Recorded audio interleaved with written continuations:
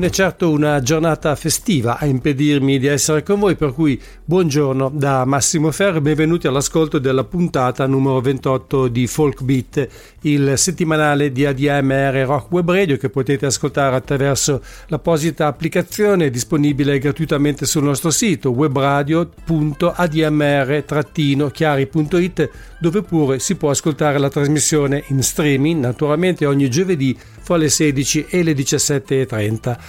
Avevo già preannunciato 7 giorni fa che oggi ci sarebbe stata la possibilità concreta di avere con noi al telefono Alessia Arena e Chiara Riondino, anche se in quel momento non avevo ancora la conferma della loro disponibilità, che comunque è arrivata quasi subito dopo.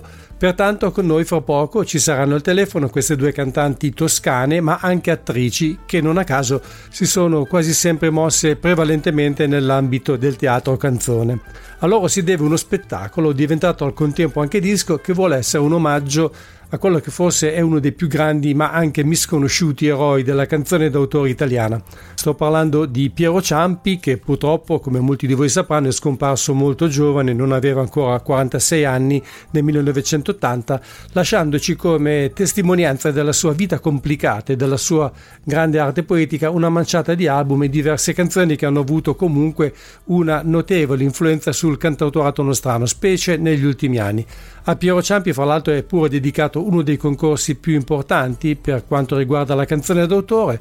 È un album tributo registrato dal vivo a Parma nel 2008, al quale hanno partecipato fra gli altri Nada, Vinicio Capossela e Samuele Bersani. Inoltre una parte del suo non foltissimo catalogo, edito originariamente su LP fra il 1963 e il 1976, è stato ristampato prima su compact disc e poi in formato digitale. Per introdursi nel suo mondo ci sono anche alcune raccolte e un album registrato dal vivo nel 1976 alla rassegna del Club Tenco. E adesso c'è anche questo album di Alessia Arena e Chiara Riondino dal titolo Piero è passato di qui, dal quale per cominciare la trasmissione ho deciso di farvi ascoltare la traccia che ha come titolo Il vino.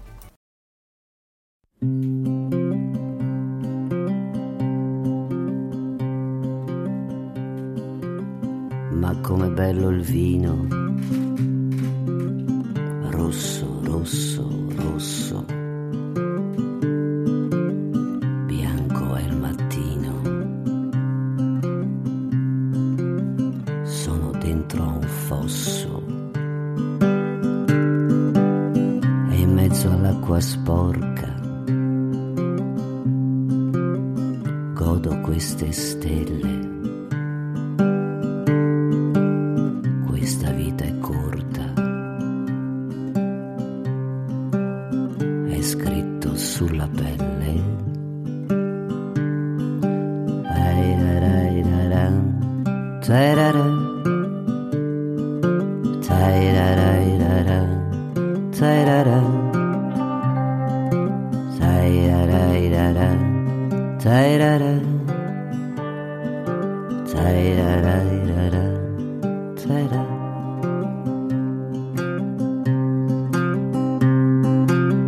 Ma com'è bello il vino, bianco, bianco, bianco,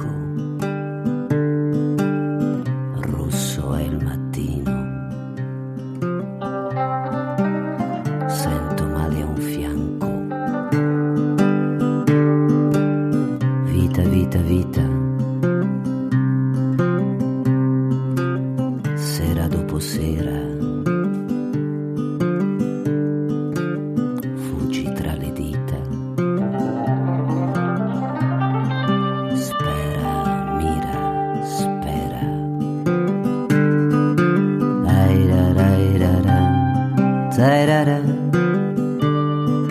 dai da dai da da, dai da da, dai da dai da da, dai da da.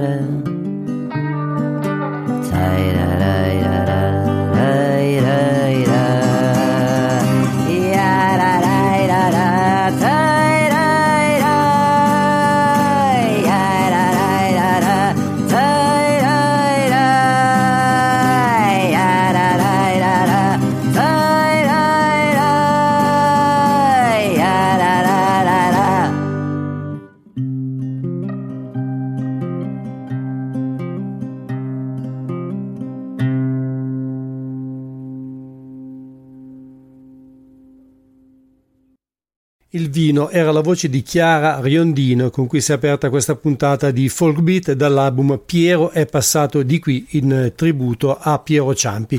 Questa canzone è presente 2 volte nel disco. L'altra versione è cantata da Alessia Arena e l'ascolteremo fra poco, non prima che vi abbia spiegato come ciascuna traccia sia introdotta da un breve recitativo, credo perché il disco dovrebbe rappresentare esattamente la trasposizione dello spettacolo presentato anche a Livorno, cioè la città natale di Piero Ciampi, al principio dell'anno. Ce lo spiegheranno comunque Chiara e Alessia quando saranno con noi, tra pochissimo.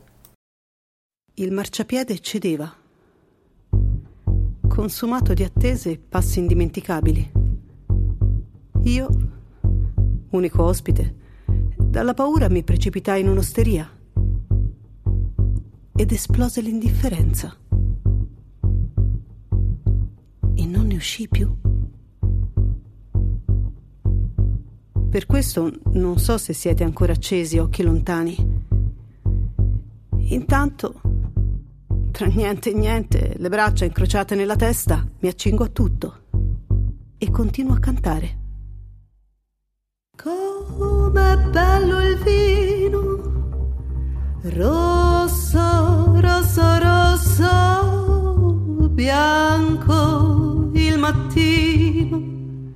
Sono dentro un fosso e in mezzo all'acqua sporca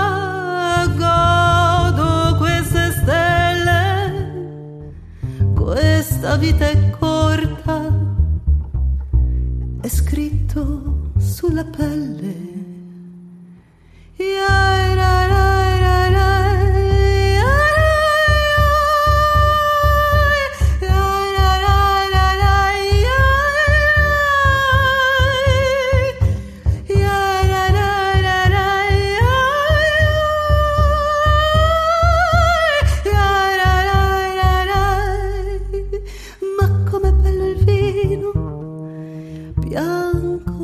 Bianco, bianco, rosso il mattino, sento male un fianco.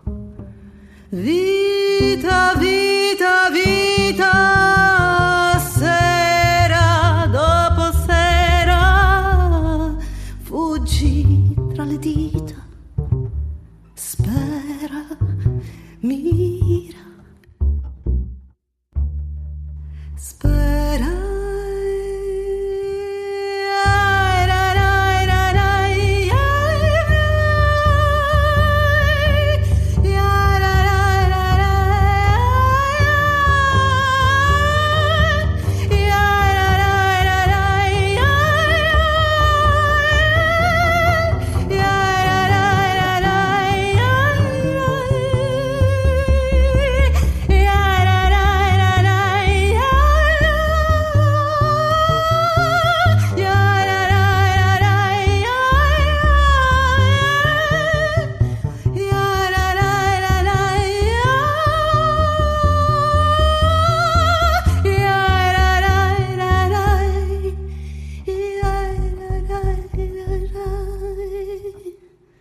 Per la seconda volta il vino, in questa occasione con la voce di Alessia Arena, che tra pochissimo sarà con noi insieme a Chiara Riondino per raccontarci di questo lavoro chiamato Piero è passato di qui, che peraltro ha degli ottimi arrangiamenti che hanno apportato, a mio parere, molta varietà e freschezza alle canzoni di Piero Ciampi.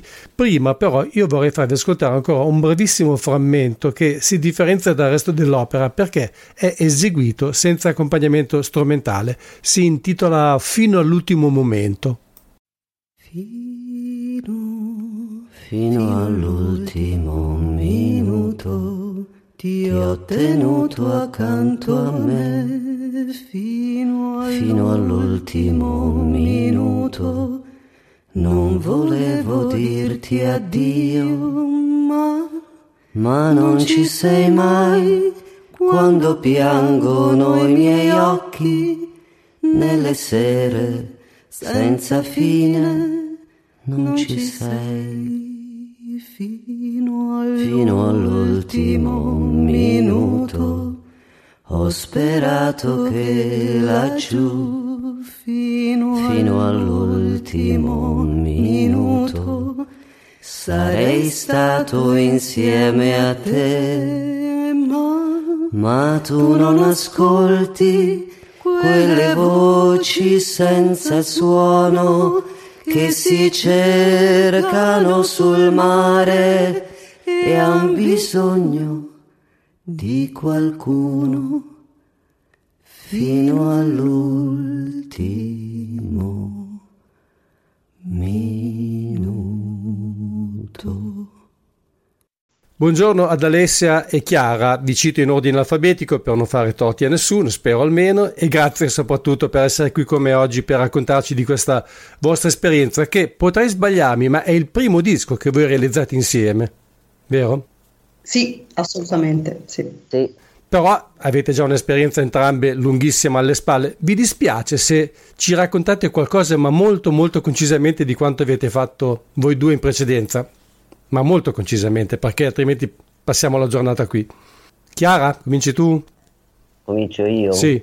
Non si andava in ordine alfabetico. Vabbè, ma ho visto dei cenni strani dall'altra parte. No, è un complicato, la sintesi è un po' complicata, nel senso che ho cominciato molto tempo fa, una vita fa direi, con la canzone di impegno civile, e poi ho proseguito collaborando molto con mio fratello David. Sono stata a una rassegna del Tenco nel lontano 82 e poi ho continuato a fare tante cose, insomma, non dischi, però non ho fatto dischi, ecco, questo, diciamo, questa esperienza su Ciampi mi ha portato incoscientemente a investire in un'autoproduzione insieme ad Alessia Arena, ecco, questo è un po', diciamo, l'ambito è comunque sempre stato la canzone d'autore nel mio caso. Tu però un disco veramente l'hai inciso un paio d'anni fa con Francesca Breschi, dedicato al 68. Ah, sì. Senza contare i due del collettivo Victor Hara. Che non si trovano più. No, purtroppo no. No, purtroppo, come molto materiale degli anni 60 e 70 non è stato ristampato, è un peccato francamente, perché sono comunque uno spaccato di quell'era, secondo me. Assolutamente, questo è molto vero, ora scherzavo, comunque certo. Sì. Non rinnego niente, anzi. Tutt'altro, non c'è nulla da rinnegare. Posso passare la parola a Alessia se tu pensi di aver già comunque esaurito in maniera molto succinta, come ti ho chiesto, un la po' mia carriera, sì, la mia carriera l'ho esaurita. Esatto. Beh, insomma, esaurita, c'è ancora tanto da dire e da fare. Alessia, adesso però non puoi sfuggire all'incombenza.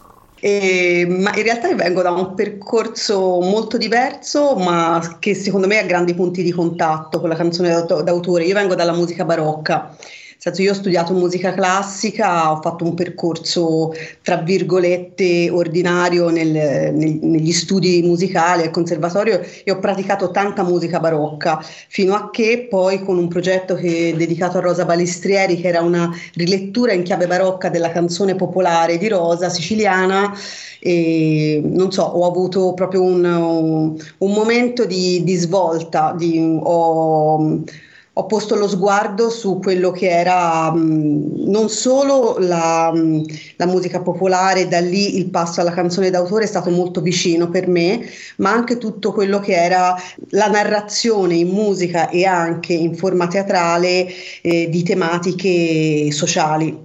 Diciamo, l'incontro con Rosa mi ha da un lato avvicinato a un repertorio che non era il mio originariamente e dall'altro mi ha sensibilizzato a quello che erano delle tematiche importanti secondo me non solo sulla figura femminile, ma tanto e poi mi sono dedicata ad Alda Merini, ma insomma veramente a quello che ritengo sia oggi, di cui ritengo sia necessario parlare. Ecco, comunque ci sono molte cose che vi accomunano, l'impegno sociale, l'impegno civile, e la musica popolare in qualche maniera e naturalmente la canzone d'autore, ma penso che quello che più vi unisce, che vi mette in comunicazione, sia proprio la forma del cosiddetto teatro canzone, che è poi quello che ha portato a questo disco fondamentalmente, perché questo tributo a Ciampi prima di tutto è stato uno spettacolo che è diventato un disco, o comunque le cose sono avvenute quasi contemporaneamente, diciamo. Diciamo che quando ne abbiamo parlato, Alessia pensava di fare un disco, io pensavo di fare uno spettacolo, poi ce lo siamo comunicati e sono accadute entrambe le cose, ecco. Sì. Molto democraticamente, diciamo. Certo.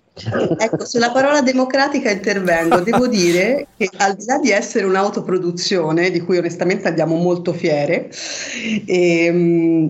credo che nonostante anche noi abbiamo due caratteri diversi, siamo riusciti a trovare un equilibrio democratico anche di fronte a dei momenti in cui non condividevamo magari la scelta in quel momento l'una dell'altra, però credo che sia veramente un progetto democratico. Chiara, concordi, vero? Questo lo pensi te, è una tua illusione, ma mantienila pure.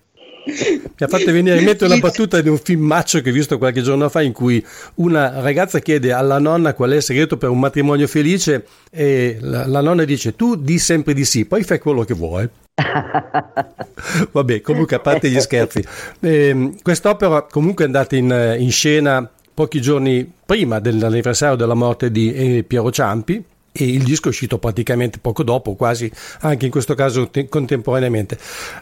Intanto la cosa caratteristica, come sottolinea Enrico De Angelis nelle note di copertina, è che è un disco dedicato a Piero Ciampi, ma non con i classici di Piero Ciampi, ma con una ricerca del materiale più oscuro, più sconosciuto e anche a tratti comunque molto, secondo me, diciamo vicino comunque a quello che è un po' l'ideale poetico e artistico di Piero Ciampi. Questo è abbastanza sconvolgente, comunque sorprendente. È vero, chi parla? Alessia, parla te, dai, poi io mi accodo. Ci tengo a dire che Alessia parla a te è quella parte non democratica del progetto, però va benissimo. Sì, in realtà siamo arrivati a questa scelta in modo molto naturale, perché noi abbiamo ascoltato l'intera discografia di Ciampi, compresi anche gli inediti poi pubblicati all'Hype Tenco, e in questo ascolto, quindi non condizionato per entrambe da nessun elemento, quando siamo andati a rivedere quelle che erano state le scelte, appartenevano tutte alla prima produzione degli anni 60. Quindi questo è stato in qualche modo anche per noi una scoperta, ma ce la siamo anche poi, come dire, spiegata nel momento in cui sono tutte tematiche nelle canzoni che noi abbiamo inserito nel disco, che sono 12 più 2 inediti che sono scritti da Chiara e uno da Chiara e con la mia collaborazione. In queste 12 canzoni Ciampi affronta già tutte le tematiche che diventeranno poi quelle per lui identificative nella produzione successiva, quindi l'amore, il gioco, solo effettivamente con un occhio, a nostro avviso, più fresco, diverso in ogni caso.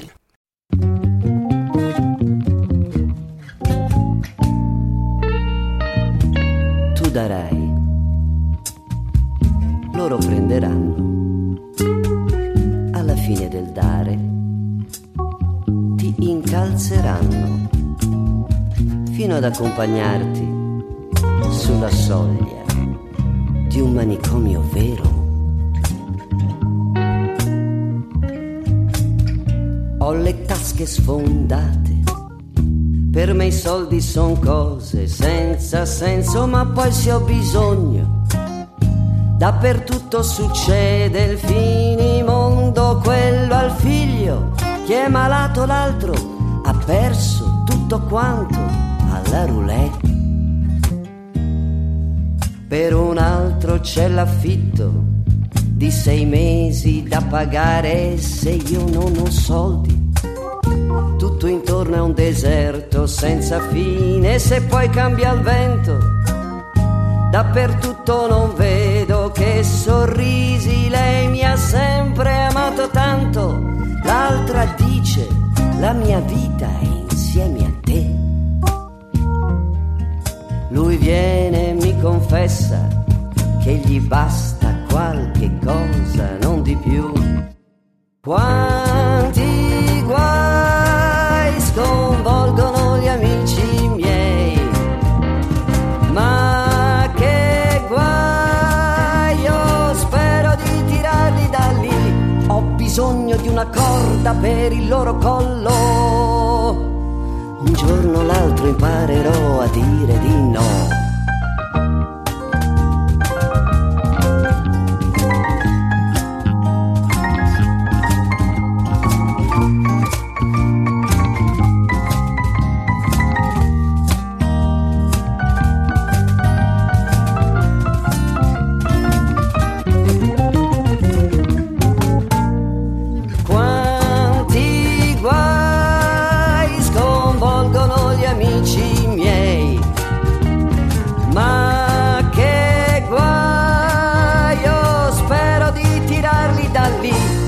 Bisogno di una corda per il loro collo.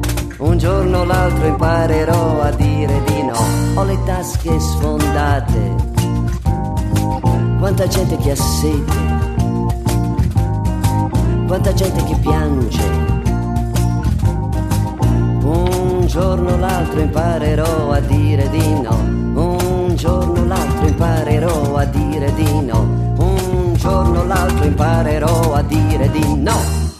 Ecco, c'è qualcosa di singolare nella carriera di Piero Ciampi, perché è riuscito in qualche maniera a entrare, ora uso un termine sin troppo sfruttato, nello show business, riuscendo comunque sempre a rimanere allo stesso tempo emarginato, perché comunque personalmente non ha mai incontrato alcun successo. Però è anche vero che è quasi strano che un artista come Piero Ciampi sia riuscito a incidere sempre per alcune etichette importanti, per esempio l'RCA, e che gli abbiano dato campo, perché effettivamente è un'anomalia quasi nella produzione della musica leggera italiana di quegli anni.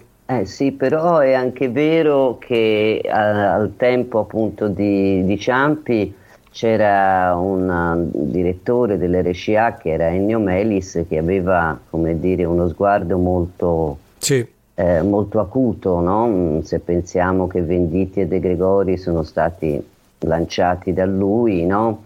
Era una persona che tra l'altro ho avuto modo di conoscere, molto preveggente, cioè che capiva il valore, no? Il valore di un artista. Mi pare, scusa se ti interrompo, ci sia una sua frase che è stata riportata nei vari libri in cui lui ha sostenuto e invitato gli artisti dell'RCA a seguire i passi di Piero Ciampi. Diceva, adesso le parole non le ricordo naturalmente in maniera letterale, ma gli artisti italiani dovrebbero un po' imitare o comunque seguire un po' diciamo lo stile poetico soprattutto di Piero Ciampi.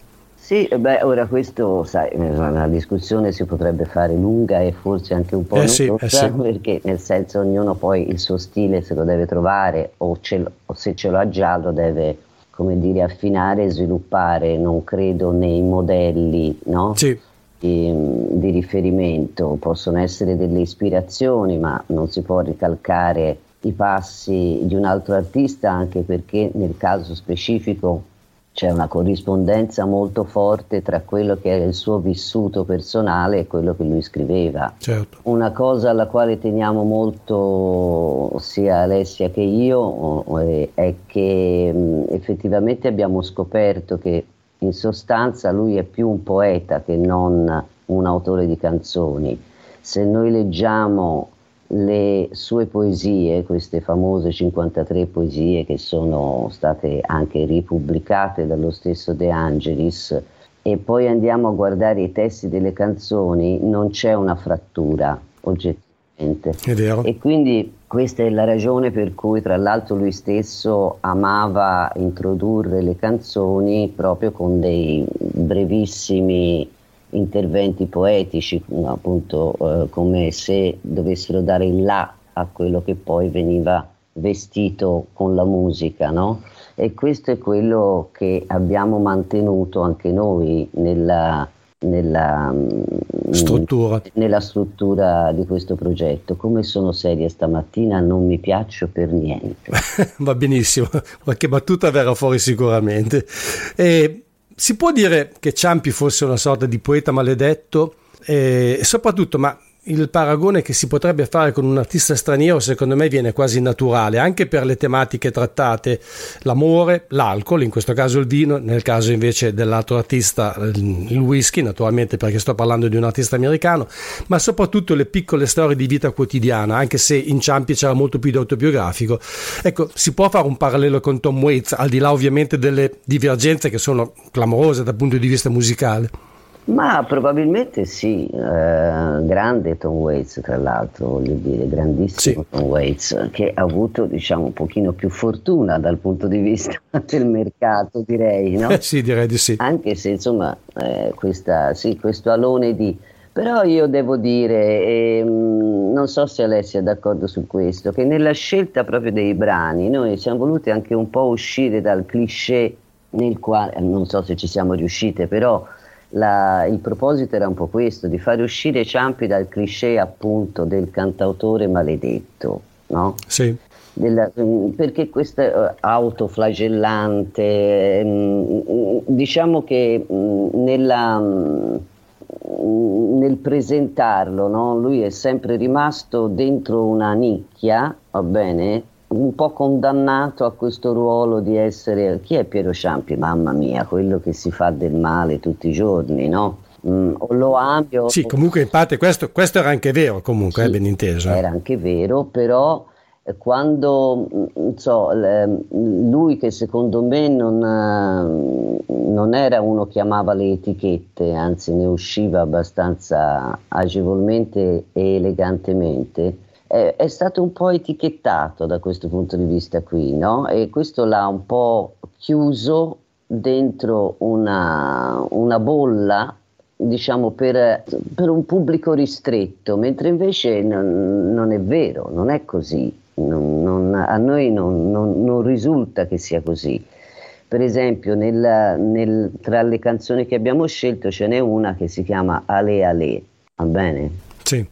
Il testo di Ale Ale è un testo, se vogliamo, triste, perché dice di uscire dalle proprie illusioni, mettersi un'altra faccia e andare avanti comunque, no? Si parte comunque da un approccio un po' drammatico, però come dire, una parola è grossa, insomma, il messaggio che manda è comunque un bel messaggio che può riguardare tutti quanti, non solamente alcune persone, capito? Non solamente i depressi o gli intellettuali, ecco, questo volevo dire. Adesso per Alessia una domanda un poco più impegnativa, anche se poi sono tutte impegnative le domande quando si parla di Piero Ciampi, secondo me. Quale è stata l'importanza di Piero Ciampi nell'ambito della canzone d'autore italiano o comunque della musica italiana, e quanto può essere ancora rilevante la sua presenza oggi? Io direi lo è molto, ma questa è la mia opinione, perché comunque è stato ampiamente riscoperto, a parte il premio Ciampi, comunque ci sono stati altri omaggi. Ne ricordo uno molto bello di un'amica carissima, purtroppo scomparsa qualche anno fa, Roberta Aloisi, insieme a Margiotta, e poi comunque anche album. Molti artisti hanno cominciato a incidere le sue canzoni, cosa che succedeva anche in passato, ma perché lui era soprattutto usato come autore piuttosto che come infatti alla fine Piero Ciampi non ha inciso tantissimi dischi, credo che siano una mezza dozzina o poco più. Ecco, comunque tornando al discorso, per Alessia, alla domanda, qual è stata la sua importanza e soprattutto quanto è rilevante oggi Ciampi nella musica italiana? È difficile, non so se sa rispondere Alessia. e qui potresti essere, come dire, testimone di un momento, come dire, di amichevole attrito. No, allora la domanda è difficile, ma in parte direi quasi semplice. Dal mio punto di vista Piero Ciampi è stato e credo che questo Chiara lo condivida, sicuramente un autore di rottura nella canzone d'autore. Ogni tanto durante le scene che hanno caratterizzato questo progetto, perché bisogna dire che si è costellato di anche veramente di incontro con i musicisti e appunto momenti conviviali, ogni tanto si usciva fuori dicendo: ma ti rendi conto che nel frattempo c'era sapore di mare? E quindi c'era questo momento in cui ci ponevamo cosa mentre Ciampi emergeva o comunque faceva sentire la sua voce, cosa c'era nell'intorno. Quindi Ciampi è di grande rottura se pensiamo anche alle tematiche che affronta.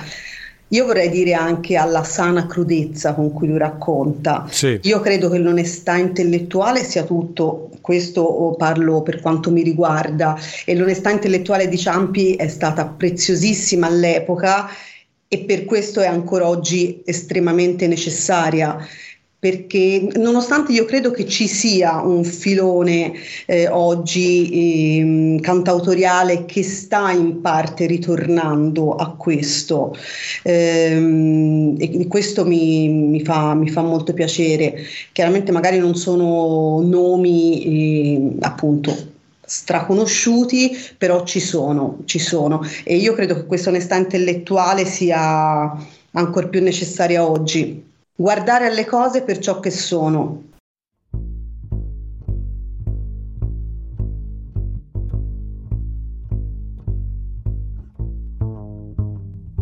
Mia madre, quando parla di me, dice che sono un buon figlio. E i miei fratelli mi chiamano il loro buon fratello. I miei amici poi dicono di me che sono un buon amico. Ma essi non sanno che uccido le formiche, che do pedate ai cani, che ho tante tentazioni, tante, tante, tante. E un giorno in una rissa mi sono arreso un nano, che sento il desiderio d'avere tutto, tutto, che tengo nel mio pugno, gli insetti dell'inferno, e sogno dolci ninfe in lunghi laghi bianchi, che giuro ogni mattina di fare grandi cose, ma quando viene la sera che ho fatto niente, niente, che gioco sui cavalli, il soldo che mi resta, e tengo nelle tasche sogni strani, sogni.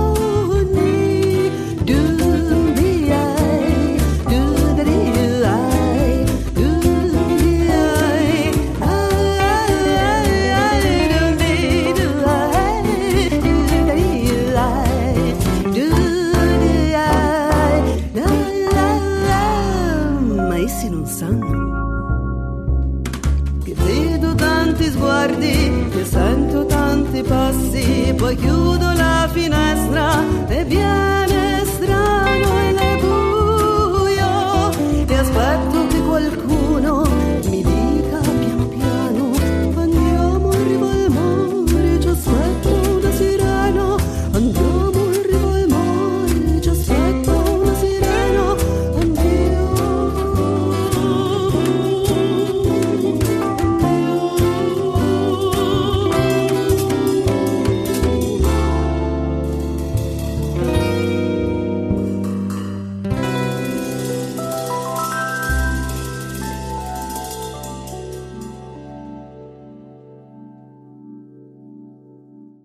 Io credo che quello che è stato ripreso di Ciampi è soprattutto quello che viene chiamato normalmente come esistenzialismo, no? In molti casi, o comunque anche intimismo, la quotidianità, ecco, diciamo, sono forse i temi a cui alcuni cantautori hanno attinto in questi ultimi anni, cantautori magari non conosciutissimi, ma anche perché la maggior parte dei cantautori italiani, diciamolo, ormai da tempo sono inseriti in un mercato molto alternativo, in una sorta, io detesto il termine nicchia, però purtroppo a volte riesce comunque a rendere l'idea, ecco, in un mercato, diciamo in un circuito alternativo, un sottobosco se preferiamo. Ecco, su questo se dico vorrei dire quello che con Sempre Chiara a un certo punto emerge, no, nel nostro parlare su Ciampi, che il punto del nostro lavoro voleva proprio essere guardare a Ciampi, al Ciampi uomo, al di là della nicchia in cui è stato inserito, a volte forzatamente, sì. Come si dice sempre, dagli intellettuali posto fra gli intellettuali, ma forse è proprio il nostro tentativo voleva essere proprio questo, di portarlo fuori da quella nicchia e renderlo vicino a tutti, ecco. Allora, adesso parliamo un po' anche del disco, perché mi interessava comunque approfondire un attimo, comunque naturalmente avere qualche informazione, qualche opinione su Piero Ciampi, perché appunto è l'artista a cui avete attinto. Quanto è differente lo spettacolo, prima di tutto, dal disco in tema di arrangiamenti? Non c'è nessuna differenza, perché è lo stesso ensemble che ha lavorato al disco, quindi lo spettacolo ripercorre le stesse atmosfere identiche. Nello svolgimento abbiamo semplicemente aggiunto dei legami musicali, in modo che fosse più un flusso, no? Senza soluzione di continuità. All'interno di questi legami musicali abbiamo inserito alcune brevi poesie di Ciampi, però la struttura è la stessa, nello spettacolo si rispetta la struttura del disco, che è un po' come dirà molto meglio Alessia, è un po' pensato come una sorta di racconto, no? Sì. Cioè di racconto lungo che ha un suo prologo, i suoi capitoli e quant'altro, ma in questo chiedilo meglio, lei lo dice meglio questo. Per curiosità, prima di fare un'altra domanda, c'è nello spettacolo anche qualche nota biografica che riguarda Piero Ciampi, oppure il filo che segue è esattamente quello del disco? Non c'è nessuna nota biografica, volutamente, perché non è una celebrazione di Ciampi. Lo stesso titolo del disco, sì, infatti. Piero è passato di qui, vuole un pochino tant'è vero che ci sono dei passi che sono l'incipit del disco, come se lui arrivasse e noi, diciamo, nell'immaginario fossimo entrate in contatto con lui e attraverso le sue canzoni, no? Attraverso questo flusso di canzoni che affrontano appunto le tematiche a lui più care, no? Quelle che poi lui sviluppa nel periodo più maturo in modo più denso e più profondo. E quindi lo schema è rigorosamente quello, proprio perché non voleva assolutamente essere una celebrazione di Ciampi, voleva essere un incontro, questo nelle intenzioni del disco e quindi anche nello spettacolo. Allora, la cosa che mi ha impressionato di più, a parte le vostre interpretazioni che sono veramente magistrali, sono gli arrangiamenti, che sono a tratti persino quasi rock. Secondo me io non conosco perfettamente tutta la discografia di Ciampi, anche se l'ho ascoltato comunque molto dopo la sua scomparsa, l'ho scoperto molto dopo, come tanti peraltro, e mi sembra che comunque siate riusciti a portare un grande senso di attualità e freschezza alla sua musica, e senza però strafare, senza esagerare, senza grossi strappi. Gli arrangiamenti sono molto belli, molto vari, ma non sono mai eccessivi. Io in questo devo farvi un encomio solenne. Grazie. Come siete arrivati a questo tipo di soluzioni? Ecco. Mangiando insieme. Questo è vero, questo confermo. No, devo dire che su questo bisogna dire grazie veramente a quelli che sono dei compagni di viaggio, che sono Franco Fabbrini, che al basso, acustico elettrico e contrabbasso, poi Luca Ravagni, sax, soprano e tastiere, Diego Perugini alle chitarre e Valerio Perla alle percussioni. Questo è un gruppo che si è formato appositamente per questo progetto e si è formato veramente nell'incontro, nel confronto. Noi abbiamo inviato loro degli input, degli audio, noi quindi abbiamo prima ascoltato, scelto le canzoni, abbiamo pensato che vestito pensavamo per ogni canzone e gli abbiamo inviato questi input, proprio degli input, delle idee, e loro sono riusciti con noi poi a dare quello che è un vestito che a noi ha corrisposto molto a quello che noi pensavamo. Sul fatto delle scene sono d'accordo, noi siamo dei grandi organizzatori. No, perché in realtà è stato fatto a casa mia prevalentemente, capito? Quindi si è creato proprio un clima non da studio, poi alcune cose ovviamente siamo dovuti andare a rifinirle in studio, e soprattutto tutta la parte del missaggio eccetera eccetera, certo. Però il lavoro è stato registrato tutto in una casa e quindi già questo ha dato un'impronta particolare, nel senso che eravamo tra la pasta asciutta e la musica, capito? Quindi in una tra il racconto, situazione conviviale, una diciamo. situazione conviviale, che è la situazione a me, insomma, più congeniale, ma anche ad Alessia, quindi insomma Musica e cibo e vino anche, io direi, procedono quasi di pari passo, secondo me, inevitabilmente, no? Anche quando lo diceva Pete Seeger, soprattutto, che anche proprio è una digressione questa, si intende che la cucina e la musica sono il modo migliore per scoprire un popolo, ma anche il modo migliore per metterlo in comunicazione, secondo me. Certo, certamente, ma io penso che sia la cosa più bella che possa succedere tra artisti, questa, no? Di essere liberi di esprimersi, anche di conoscersi, di creare amicizia, perché si determina una situazione quasi magica, no? Cioè, in una situazione non asettica si arriva proprio a toccarsi, metaforicamente, naturalmente. Non precipitar dentro la grotta dell'amor, perché mai ne uscirai mai più. Non ti avvicinar, perché quel viso che vedrai ha un sorriso che non scorderai. Parete azzurra, rusceglie affacciate sul mare, tra verde scoglie e pescatore. Poi c'è il sentiero cosparso di perle di fior, infin la grotta dell'amor. Non precipitar dentro la grotta dell'amor, perché mai ne uscirai mai più.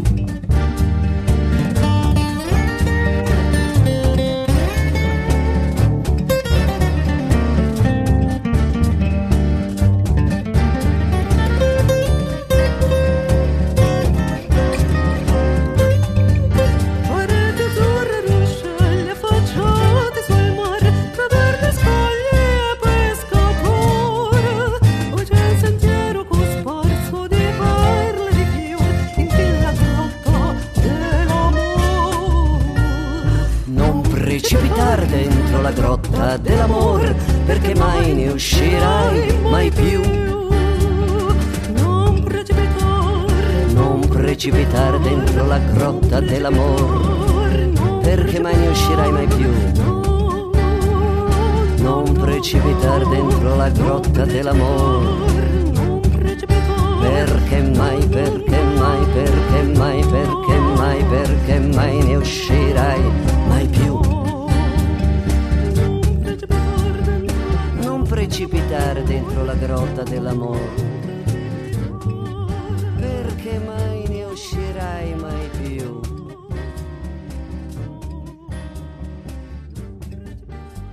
Mai più. Tra l'altro i musicisti che avete scelto sono anche musicisti di grandissimo valore, con un curriculum veramente impressionante. Tutto è partito perché ho avuto la fortuna di fare un lavoro di Sandro Luporini insieme a mio fratello, e in questo lavoro c'era Luca Ravagni, con il quale insomma si è subito stabilito un ottimo feeling, e quando appunto è venuto fuori questo progetto appunto da parte di Alessia e di me, io ho pensato proprio a lui. Lui poi ha portato Franco Fabbrini e Diego Perugini, che avevo già conosciuto e di cui conoscevo il valore. Alessia si è fidata ciecamente di questa scelta, perché non lo so perché, questo lo può dire solo lei. Adesso glielo chiediamo. Esatto. Il percussionista lo stesso, anche quella è stata una scelta. Noi non volevamo la batteria, io in modo particolare volevo le percussioni o barattoli, che dir si voglia. Quindi la scelta di Valerio Perla, anche quella è nata perché insomma è una persona che veniva da un altro mondo ancora, no? Dalla musica afro-cubana, quindi si è sentito forse un po' stretto dentro questo tipo di situazione, però secondo me ha dato dei colori che altrimenti non ci sarebbero stati. Sì, effettivamente, però devo dire che il richiamo alla musica africana o latinoamericana non è molto evidente, però ho notato effettivamente, e avrei anche chiesto come mai ci sono le percussioni in pratica, anzi non c'è mai la batteria, ma io trovo che comunque l'esito finale sia perfetto, comunque sia effettivamente molto riuscito. Ma Alessia, tu eri veramente d'accordo su tutto?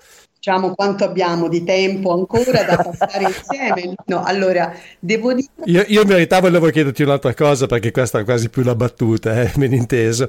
Ah no, sarò rapida, allora sarò molto rapida nel dirti che proprio perché veniamo da due percorsi diversi, io e Chiara, pur avendo dei punti di contatto profondi nelle nostre scelte, appunto quello che dicevi prima, l'impegno civile o quant'altro, io mi sono fidata di alcune sue proposte musicali, come lei si è fidata nel momento in cui, ad esempio, io ho proposto di pensare come fosse una narrazione, un libro, quindi la suddivisione ad indice.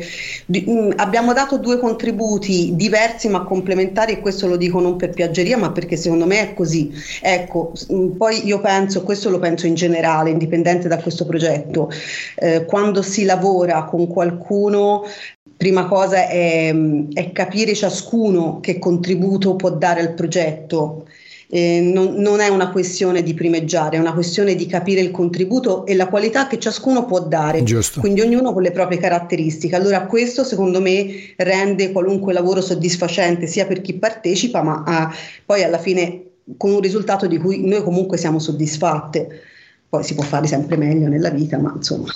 Vabbè, certo, comunque no. Si diceva un tempo che alcuni dischi, dei migliori dischi, nascono invece dalle fratture che esistono all'interno di un gruppo, ma io la vedo esattamente al contrario. Quando si lavora in armonia l'esito finale è sempre decisamente superiore. Ecco, volevo chiederti proprio di questa scelta che avete fatto di dividere esattamente il disco in capitoli, come fosse una sorta di libro. Rispondi sempre tu, Alessia, perché hai fatto cenno a questa cosa. Sì, questa quando abbiamo, perché effettivamente, come diceva Chiara all'inizio, io pensavo a un progetto discografico, lei allo spettacolo. Questo nasce proprio anche dalle nostre formazioni, e quando quindi abbiamo iniziato il progetto discografico, anche perché le condizioni lo consentivano, ancora gli spettacoli dal vivo non erano ripresi, quindi ci siamo intanto dedicati al progetto discografico.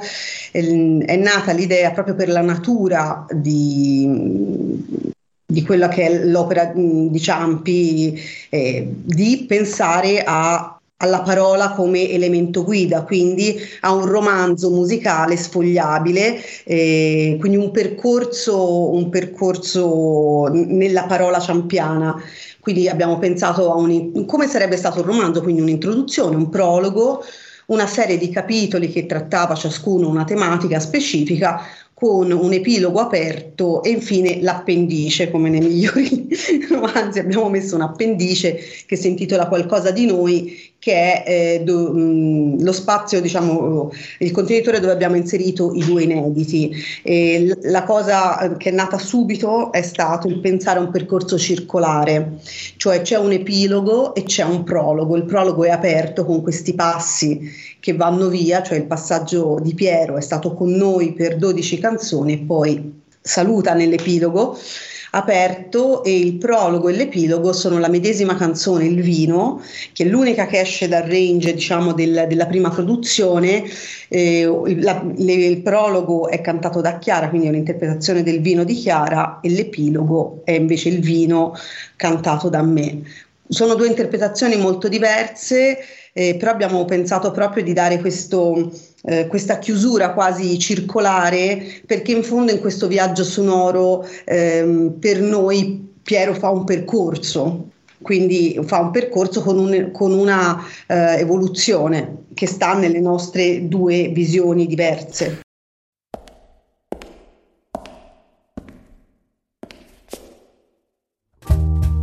Io sottoscritto, nato il 28 settembre del 1934, scomparso circa una settimana prima o dopo, non si ricorda. Sono seduto qui, a questo tavolo,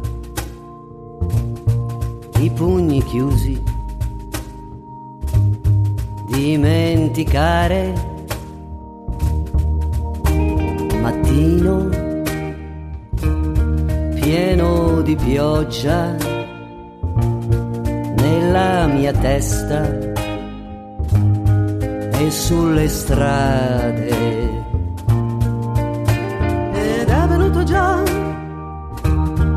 il pieno giorno, niente è cambiato né scordato, la voce parla in silenzio, il viso bianco cerca la sete.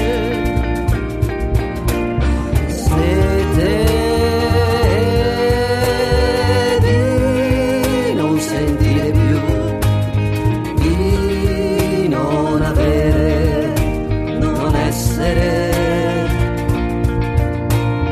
fuori senza sosta, quel sole tramonta sempre. La testa se ne va oltre la sera, non fa più parte del mio corpo. Di tutto, di questo giorno, niente sapere, niente risolto. Sete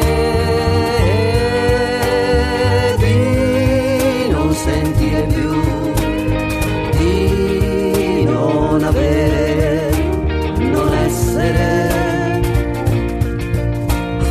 fuori senza sosta, quel sole tramonta sempre.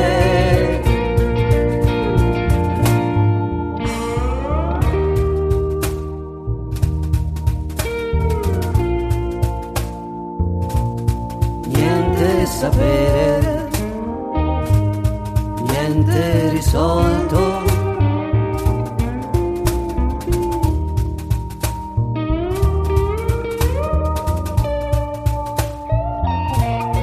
Niente sapere, niente risolto. A 1000 anni ho dimenticato in treno la mia borsa. Dentro le poesie, una camicia e qualche fazzoletto. Ho messo a soqquadro mezza polizia, la stazione, e mi guardavano come un pazzo. A Ponte Sisto ho bevuto 6 litri al cubo. In piazza del Biscione sono morto. Ecco, a proposito, invece come avete deciso quale canzone fosse più adatta a una voce o all'altra, anche se molti dei brani sono cantati insieme o comunque entrambe partecipate? Rispondi te, Alessia, vediamo cosa dici. Sono curiosa. No, allora, prima che tu risponda, d'impulso, guarda, d'impulso. Io mi sono trovata, per esempio, molto più a mio agio, ho scelto subito il giocatore, ho scelto le tasche sfondate, mentre invece Alessia è andata più sull'etereo, diciamo, Alberto, sul romantico, l'etereo, questa, anche perché giustamente la sua voce si presta molto di più, quindi è stato proprio, si potrebbe dire, una scelta caratteriale, non so se esista questo binomio, però è stato molto di impulso, almeno per quanto mi riguarda. Sentiamo cosa dice Alessia. Sì, penso quando dice scelta caratteriale condivido, non c'è stato il dubbio, faccio conto che Faccio un esempio, Le tasche sfondate è una canzone che io non avrei cantato e che era chiaro per me che cantasse Chiara e istintivamente è stato così. Come d'altronde potremmo citare, tanto per fare sorridere Chiara, la canzone Va bene, che è l'unica canzone su cui noi abbiamo dibattuto, che è interpretata da me nell'album e su cui abbiamo discusso proprio sul tipo di interpretazione del brano. E qui è l'unico momento non democratico che abbiamo vissuto, di fronte al quale abbiamo deciso di risolverla, che Chiara è uscita durante l'editing del brano a fumare mentre io ascoltavo.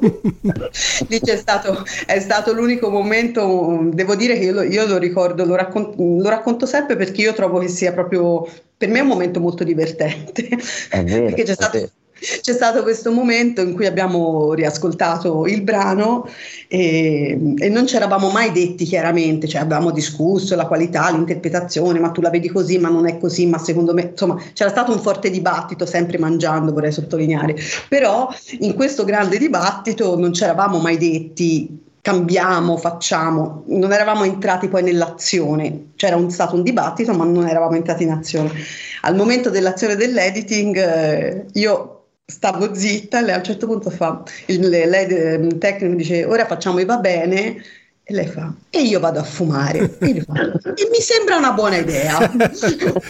E con questo e Va bene rimane così, che fra l'altro è la prima take che io ho inciso, quindi proprio neanche da dire come dire rimaneggiata chissà quanto. Ecco, ci crediate o meno, però io vengo dall'esperienza della musica tradizionale folk e della canzone d'autore anglo-americana, che è molto legata alle radici, ma uno dei brani che mi ha impressionato di più, al di là della brevità, è fino all'ultimo, perché avete usato le vostre voci insieme e secondo me si incastrano a meraviglia, e secondo, non c'è l'accompagnamento strumentale, è un brano quasi folk, direi. Comunque l'ho trovato stupendo.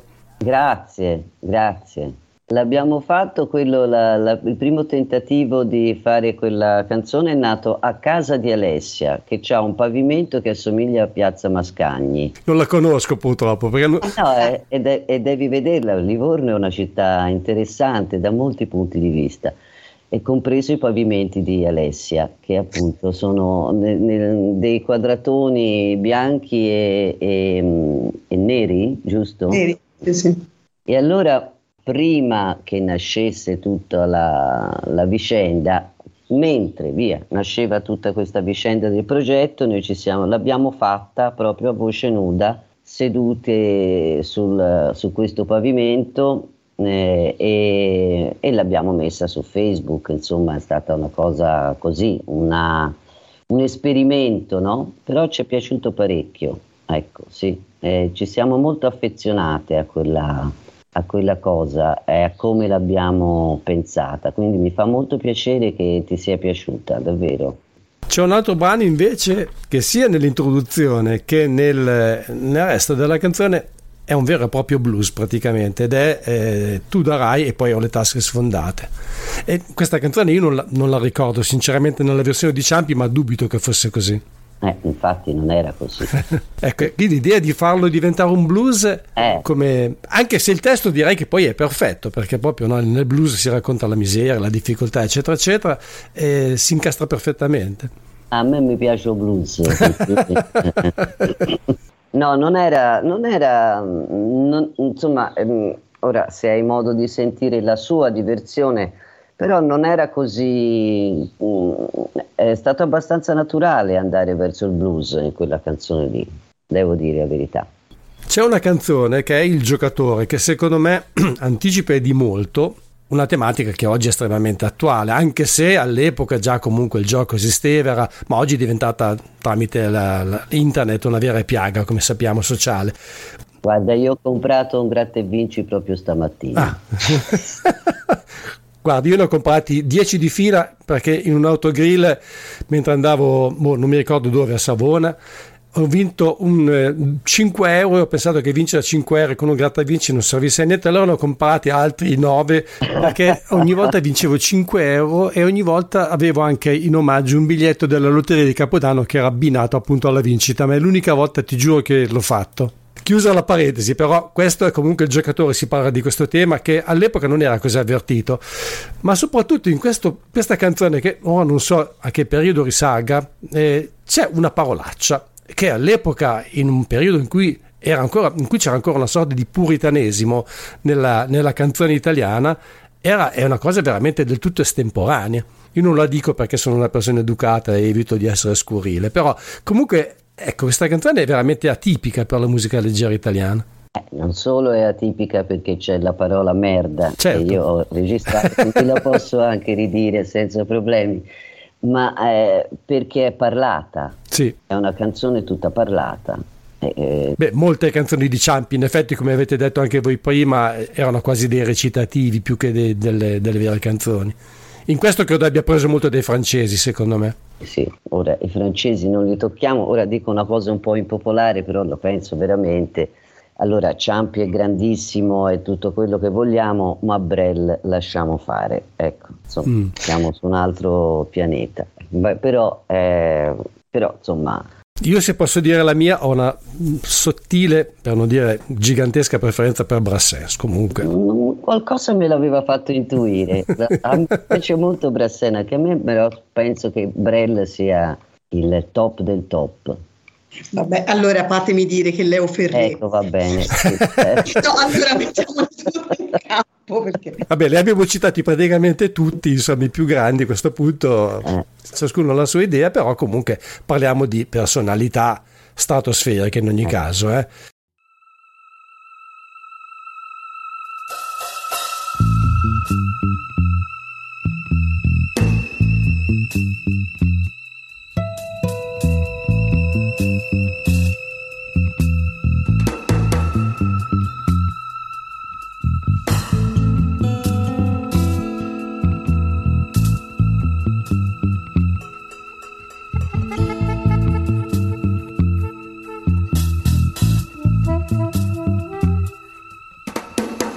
Se tu vuoi che io non beva, e va bene sia così, ma piano piano senza fretta, perché più di così no.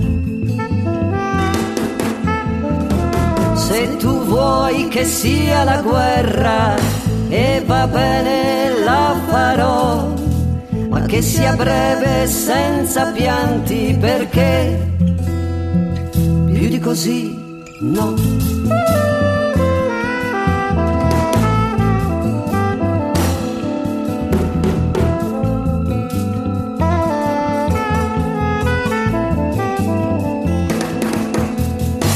Se tu vuoi che ti conduca, e va bene, proverò, ma raso terra filo d'erba, perché più di così no.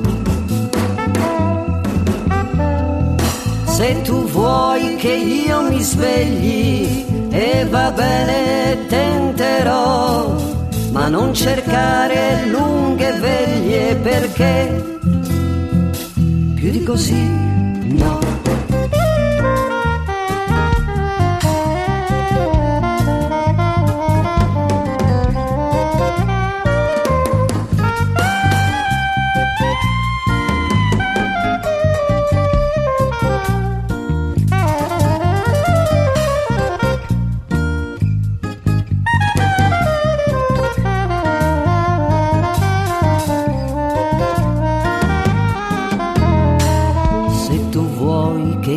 Lavori, e va bene sia così, ma al pomeriggio verso sera, perché più di così no.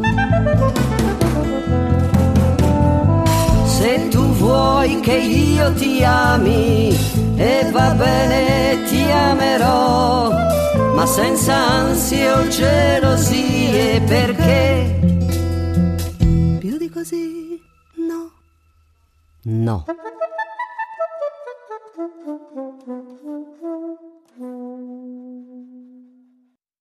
Diciamo, Ciampi in un certo senso può essere stato, a parte i genovesi, no, come si dice, ma il primo vero corrispondente dei cantautori, degli chansonnier francesi, per l'attitudine, sì. È vero? Sono d'accordissimo, sì. Sì. Scusa Alessia, mi è sembrato che volessi aggiungere qualcosa. No, condivido sicuramente anche il fatto che Piero Ciampi sia stato in Francia per un periodo, quando si faceva chiamare l'italiano proprio tutto scritto insomma in modo conseguenziale, e questo si avverte.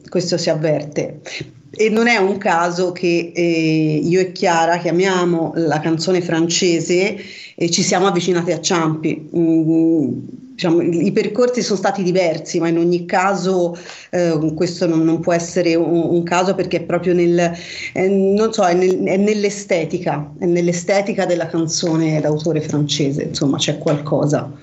Se posso aprire una parentesi, comunque Chiara si è avvicinata a molti cantautori con il disco appunto dedicato al 68, la stessa rabbia, la stessa primavera, perché a parte di André Gaber e Tenco ci sono anche Neil Young, Pete Seeger, Victor Hara, insomma voglio dire ci sono dei bei richiami, ecco, quindi è stata una bella soddisfazione anche fare quella cosa lì, sì, mi è piaciuto parecchio, sì. No, tra l'altro volevo anche dire una cosa che non abbiamo detto e che mi sembra doverosa dire. Noi abbiamo fatto questo progetto in autoproduzione, però l'etichetta che ci ha appoggiato è stata quella di Materiali Sonori, che ci ha sostenuto, insomma, che ringraziamo. Brava. Fino all'ultimo minuto le ringraziamo. È un'oasi nel panorama musicale italiano, perché da 30 anni distribuisce, produce e realizza musica che definire alternativa è dire poco, alternativa perlomeno alle esigenze, alle ragioni del mercato. E va bene una canzone, non è tanto per fare il punto della situazione, è la traccia il cui arrangiamento secondo me è più vicino in assoluto alle tematiche musicali dell'epoca di Ciampi, con questi archi elettronici ma sempre archi. Avete voluto mantenerla praticamente in tonso quasi? Ma in realtà qui è stato importante il contributo di Luca Ravagni. Nel momento in cui siamo venuti a parlare di E va bene, e lui era alle tastiere, me lo ricordo molto bene, e iniziò subito a suonare questa introduzione. E io, che sono l'interprete della canzone, dissi bello, Chiara. Poi ho iniziato a cantare, va bene, e abbiamo avuto le nostre disquisizioni, però sì, è la più vicina, ma nonostante tutto forse è vicina alle sonorità dell'epoca, ma il testo non lo è nella realtà. Certo. E questo si ritorna a quello che si diceva all'inizio: Ciampi è un autore di rottura, e dico autore in modo consapevole, ecco. Questo spettacolo state portandolo in giro in questo periodo? Avete qualche data di cui renderci edotti nei prossimi giorni? Allora, qui parla la donna di fiducia del gruppo. E la manager. La donna di fiducia, in fondo fiducia. Abbiamo una data l'11 luglio a Scandicci, al Castello dell'Acciaiolo, se non erro, e proprio in queste ti direi giorni, ma quasi ore, ecco, stiamo definendo alcune altre date estive, e quindi con fiducia contiamo a breve di invitarti. Ah, fantastico. Meglio se sono al nord, perché evito di fare troppi chilometri, io che guido poco, per cui Albergo invece ha qualcosa di autobiografico, perché si parla ad esempio di un bombardamento, e so che Ciampi, dovete lasciare, ho letto oggi, mi sono riletto la sua biografia, dovete lasciare la sua città natale, che appunto era Livorno, proprio per via dei molti bombardamenti, si trasferì nelle campagne di Pisa. Ha qualcosa secondo voi di autobiografico? Ecco, a proposito, non abbiamo parlato, ma quanto c'è di autobiografico, di personale nelle canzoni di Piero Ciampi? Alessia, rispondi. No, ero pensierosa perché mi domandavo, devo essere Albergo è sempre una delle canzoni che interpreto io. se devo essere proprio onesta fino in fondo, io l'ho avvertita come una narrazione, come se avessi letto un racconto, e così ho pensato di raccontarla. Non mi ero posta se vi fosse o meno un aggancio, un riferimento autobiografico. Ecco, lì me la sono immaginata, forse perché vivo a Livorno e sono andata a rivedere dov'è l'albergo moderno e questi famosi scalini vicino al teatro, cioè ho pensato proprio, me lo sono proprio immaginato, come quando un film in bianco e nero, ecco, io sento Albergo così, un film in bianco e nero raccontato in soli 3 minuti. Comunque c'è molto della sua vita nelle canzoni di Ciampi, questo va sottolineato. Sì, certo, no, io mi riferivo ora ad Albergo nell'approccio che personalmente avevo dato, però sì, assolutamente. C'è il riferimento, non so se Chiara in questo è d'accordo, sì. C'è sempre il riferimento, ma non c'è mai, non si compiace mai di questo riferimento. Io almeno non avverto mai questo, come dire, compiacersi, questo stare dentro, trovo sempre questa schiettezza narrativa, anche di se stesso. Ecco, avete detto che per aprire e chiudere il cerchio avete usato la stessa canzone, però con le vostre voci, in ciascuna delle 2 versioni una voce diversa, ed è il vino. Inevitabilmente non si può non parlare del Ciampi alcolizzato, comunque in cui il vino aveva un'importanza preponderante che ha determinato anche la sua carriera musicale.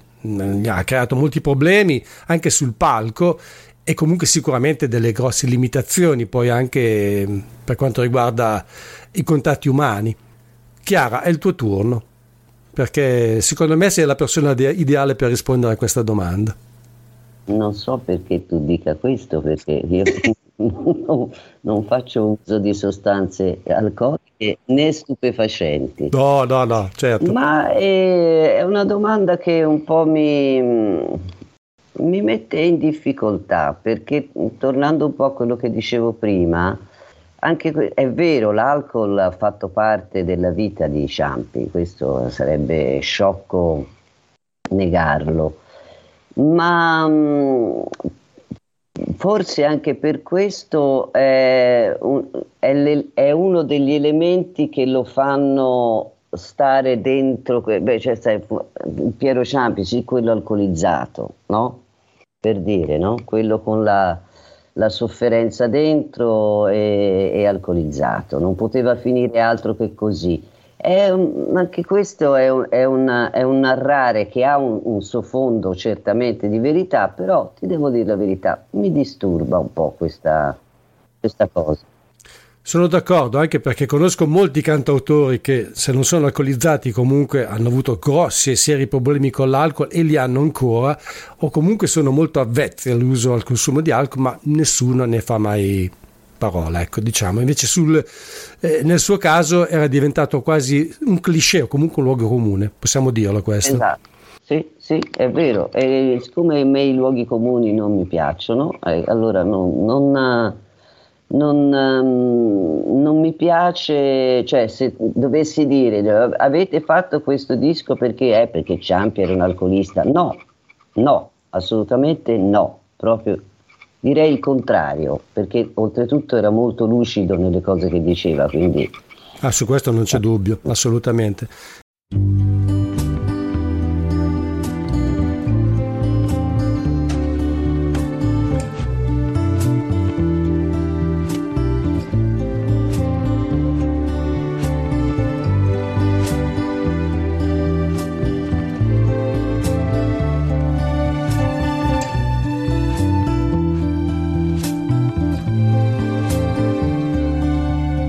E va bene, se mi vuoi lasciare,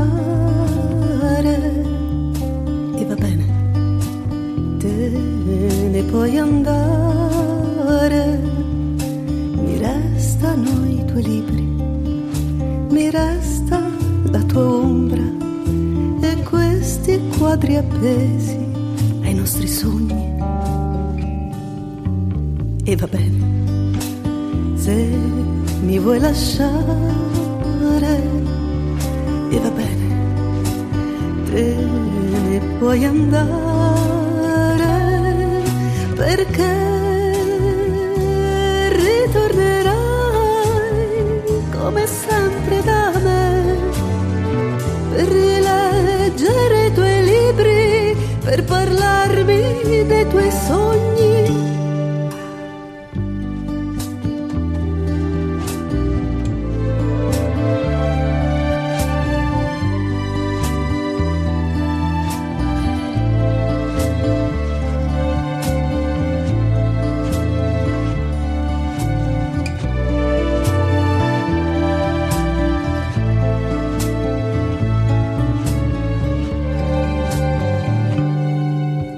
E va bene se mi vuoi lasciare,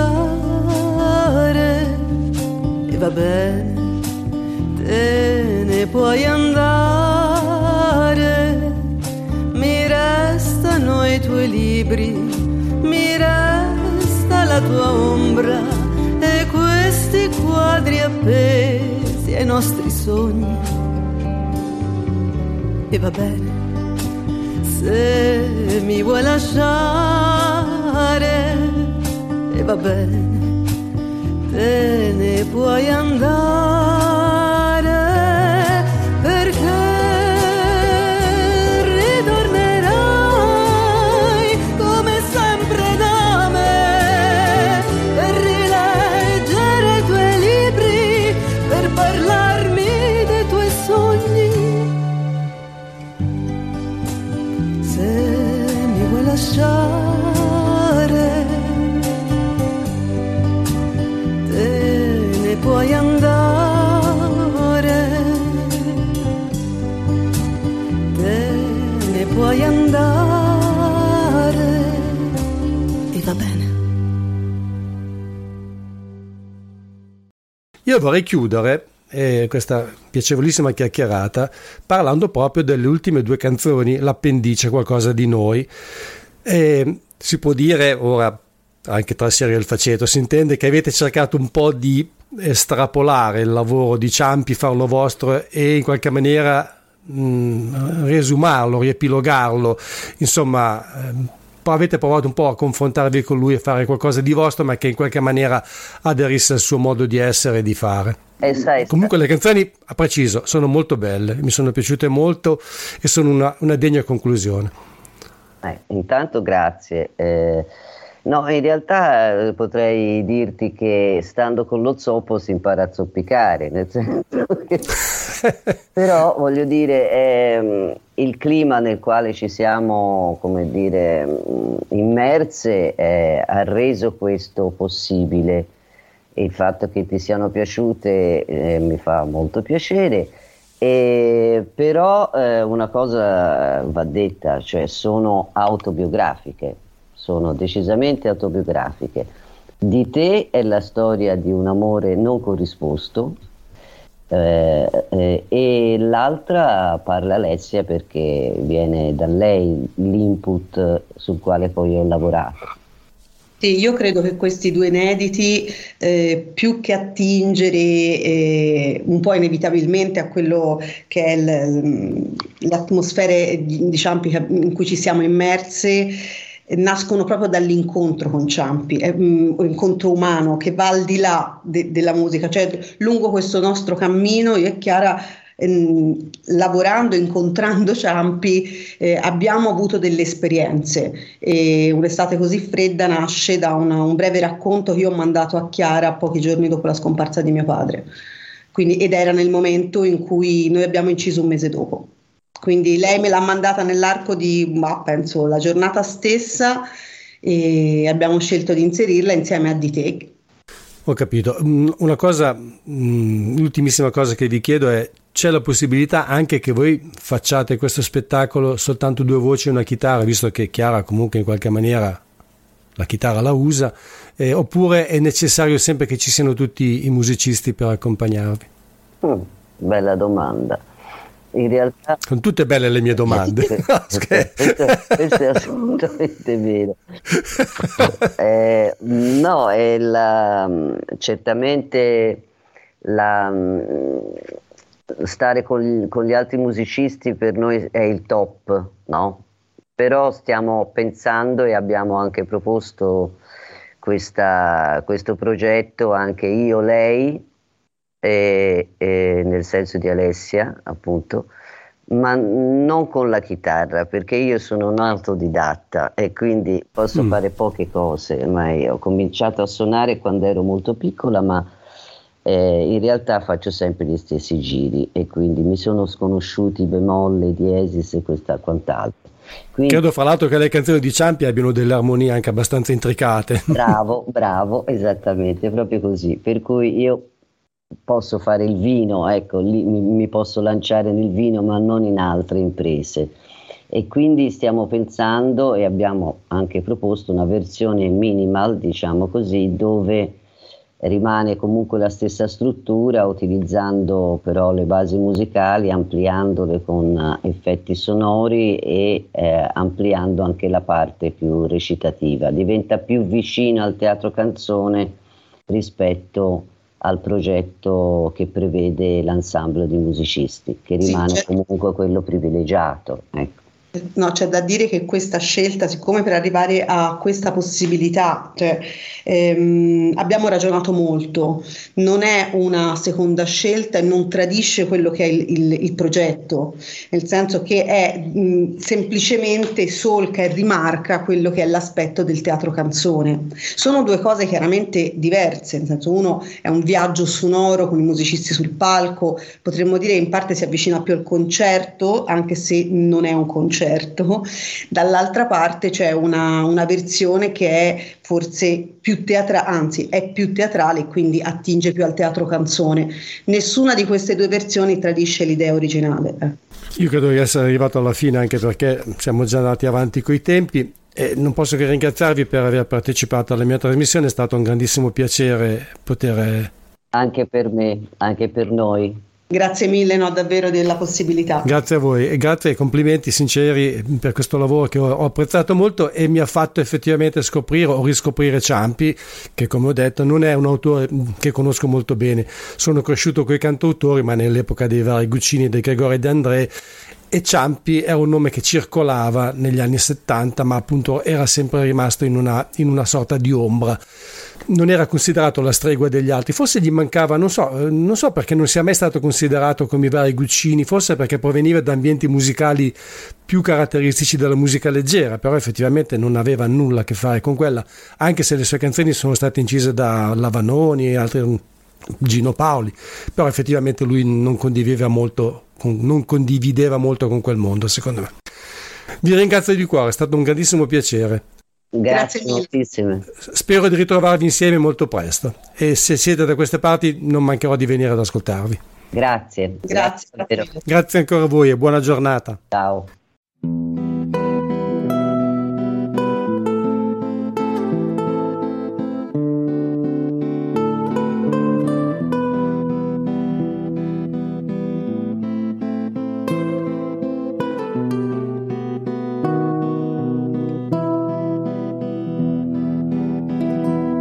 Se ti avessi cercato, non sarei ancora qui. Sei arrivato da solo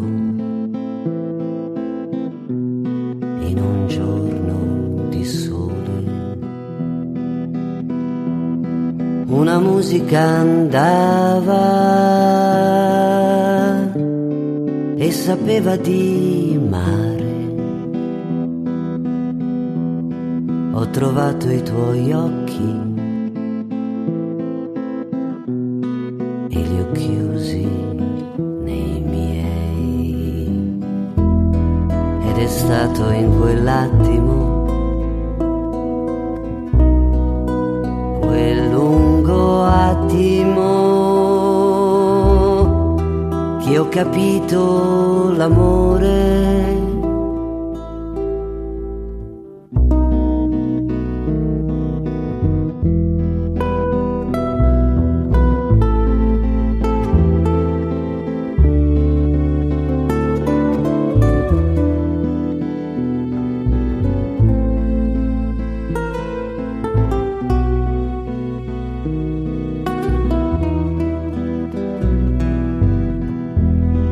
troppe nuvole nere,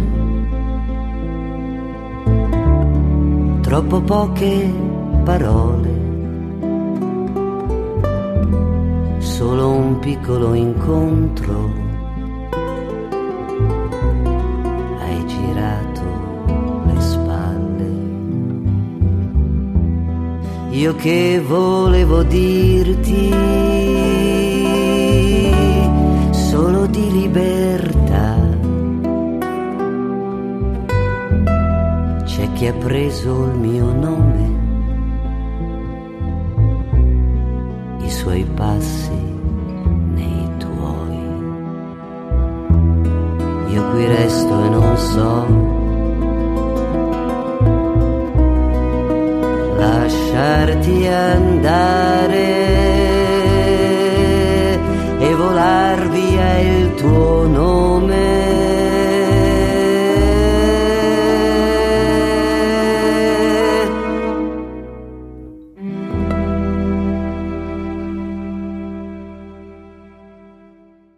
Dite, scritta e cantata da Chiara Riondino, è una delle due tracce inedite che fanno parte di questo album in omaggio a Piero Ciampi, del quale abbiamo parlato sino a poco fa con la stessa Chiara e naturalmente con Alessia Arena, l'altra titolare dell'opera, che termina proprio con la sua voce e con una canzone composta da entrambe dal titolo Un'estate così fredda.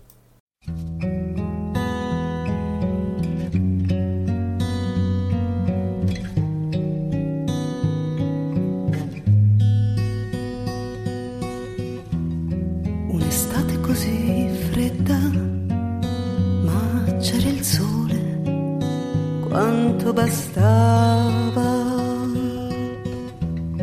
Nel piccolo giardino, io a piedi nudi, dietro la casa, con l'inquietudine dei miei pensieri, il mio dolore sospeso, potevo quasi chiuderlo in un pugno. Quanto era vero. Un'estate così fredda, dentro la stanza, unica stanza, quel grande tavolo rotondo e la mia lampada in ciliegio, mia madre all'altro capo del telefono, ascolta senza sentire, mia madre è un filo rotto inutilmente, ritento un nodo ma non capisce. E lì ho visto te, la parte migliore di me.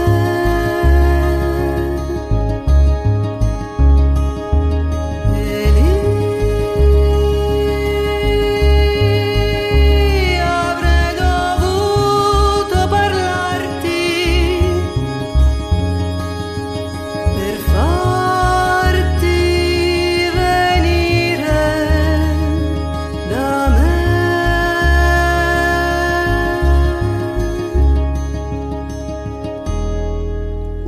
così fredda come uno strappo, la porto dentro, anche se mi fa rabbia, bambina me, ti sto parlando, e un giorno all'altro so che riuscirai, nonostante me, a guardare la luce, e un giorno all'altro so che riuscirai, nonostante me, tu ci sarai,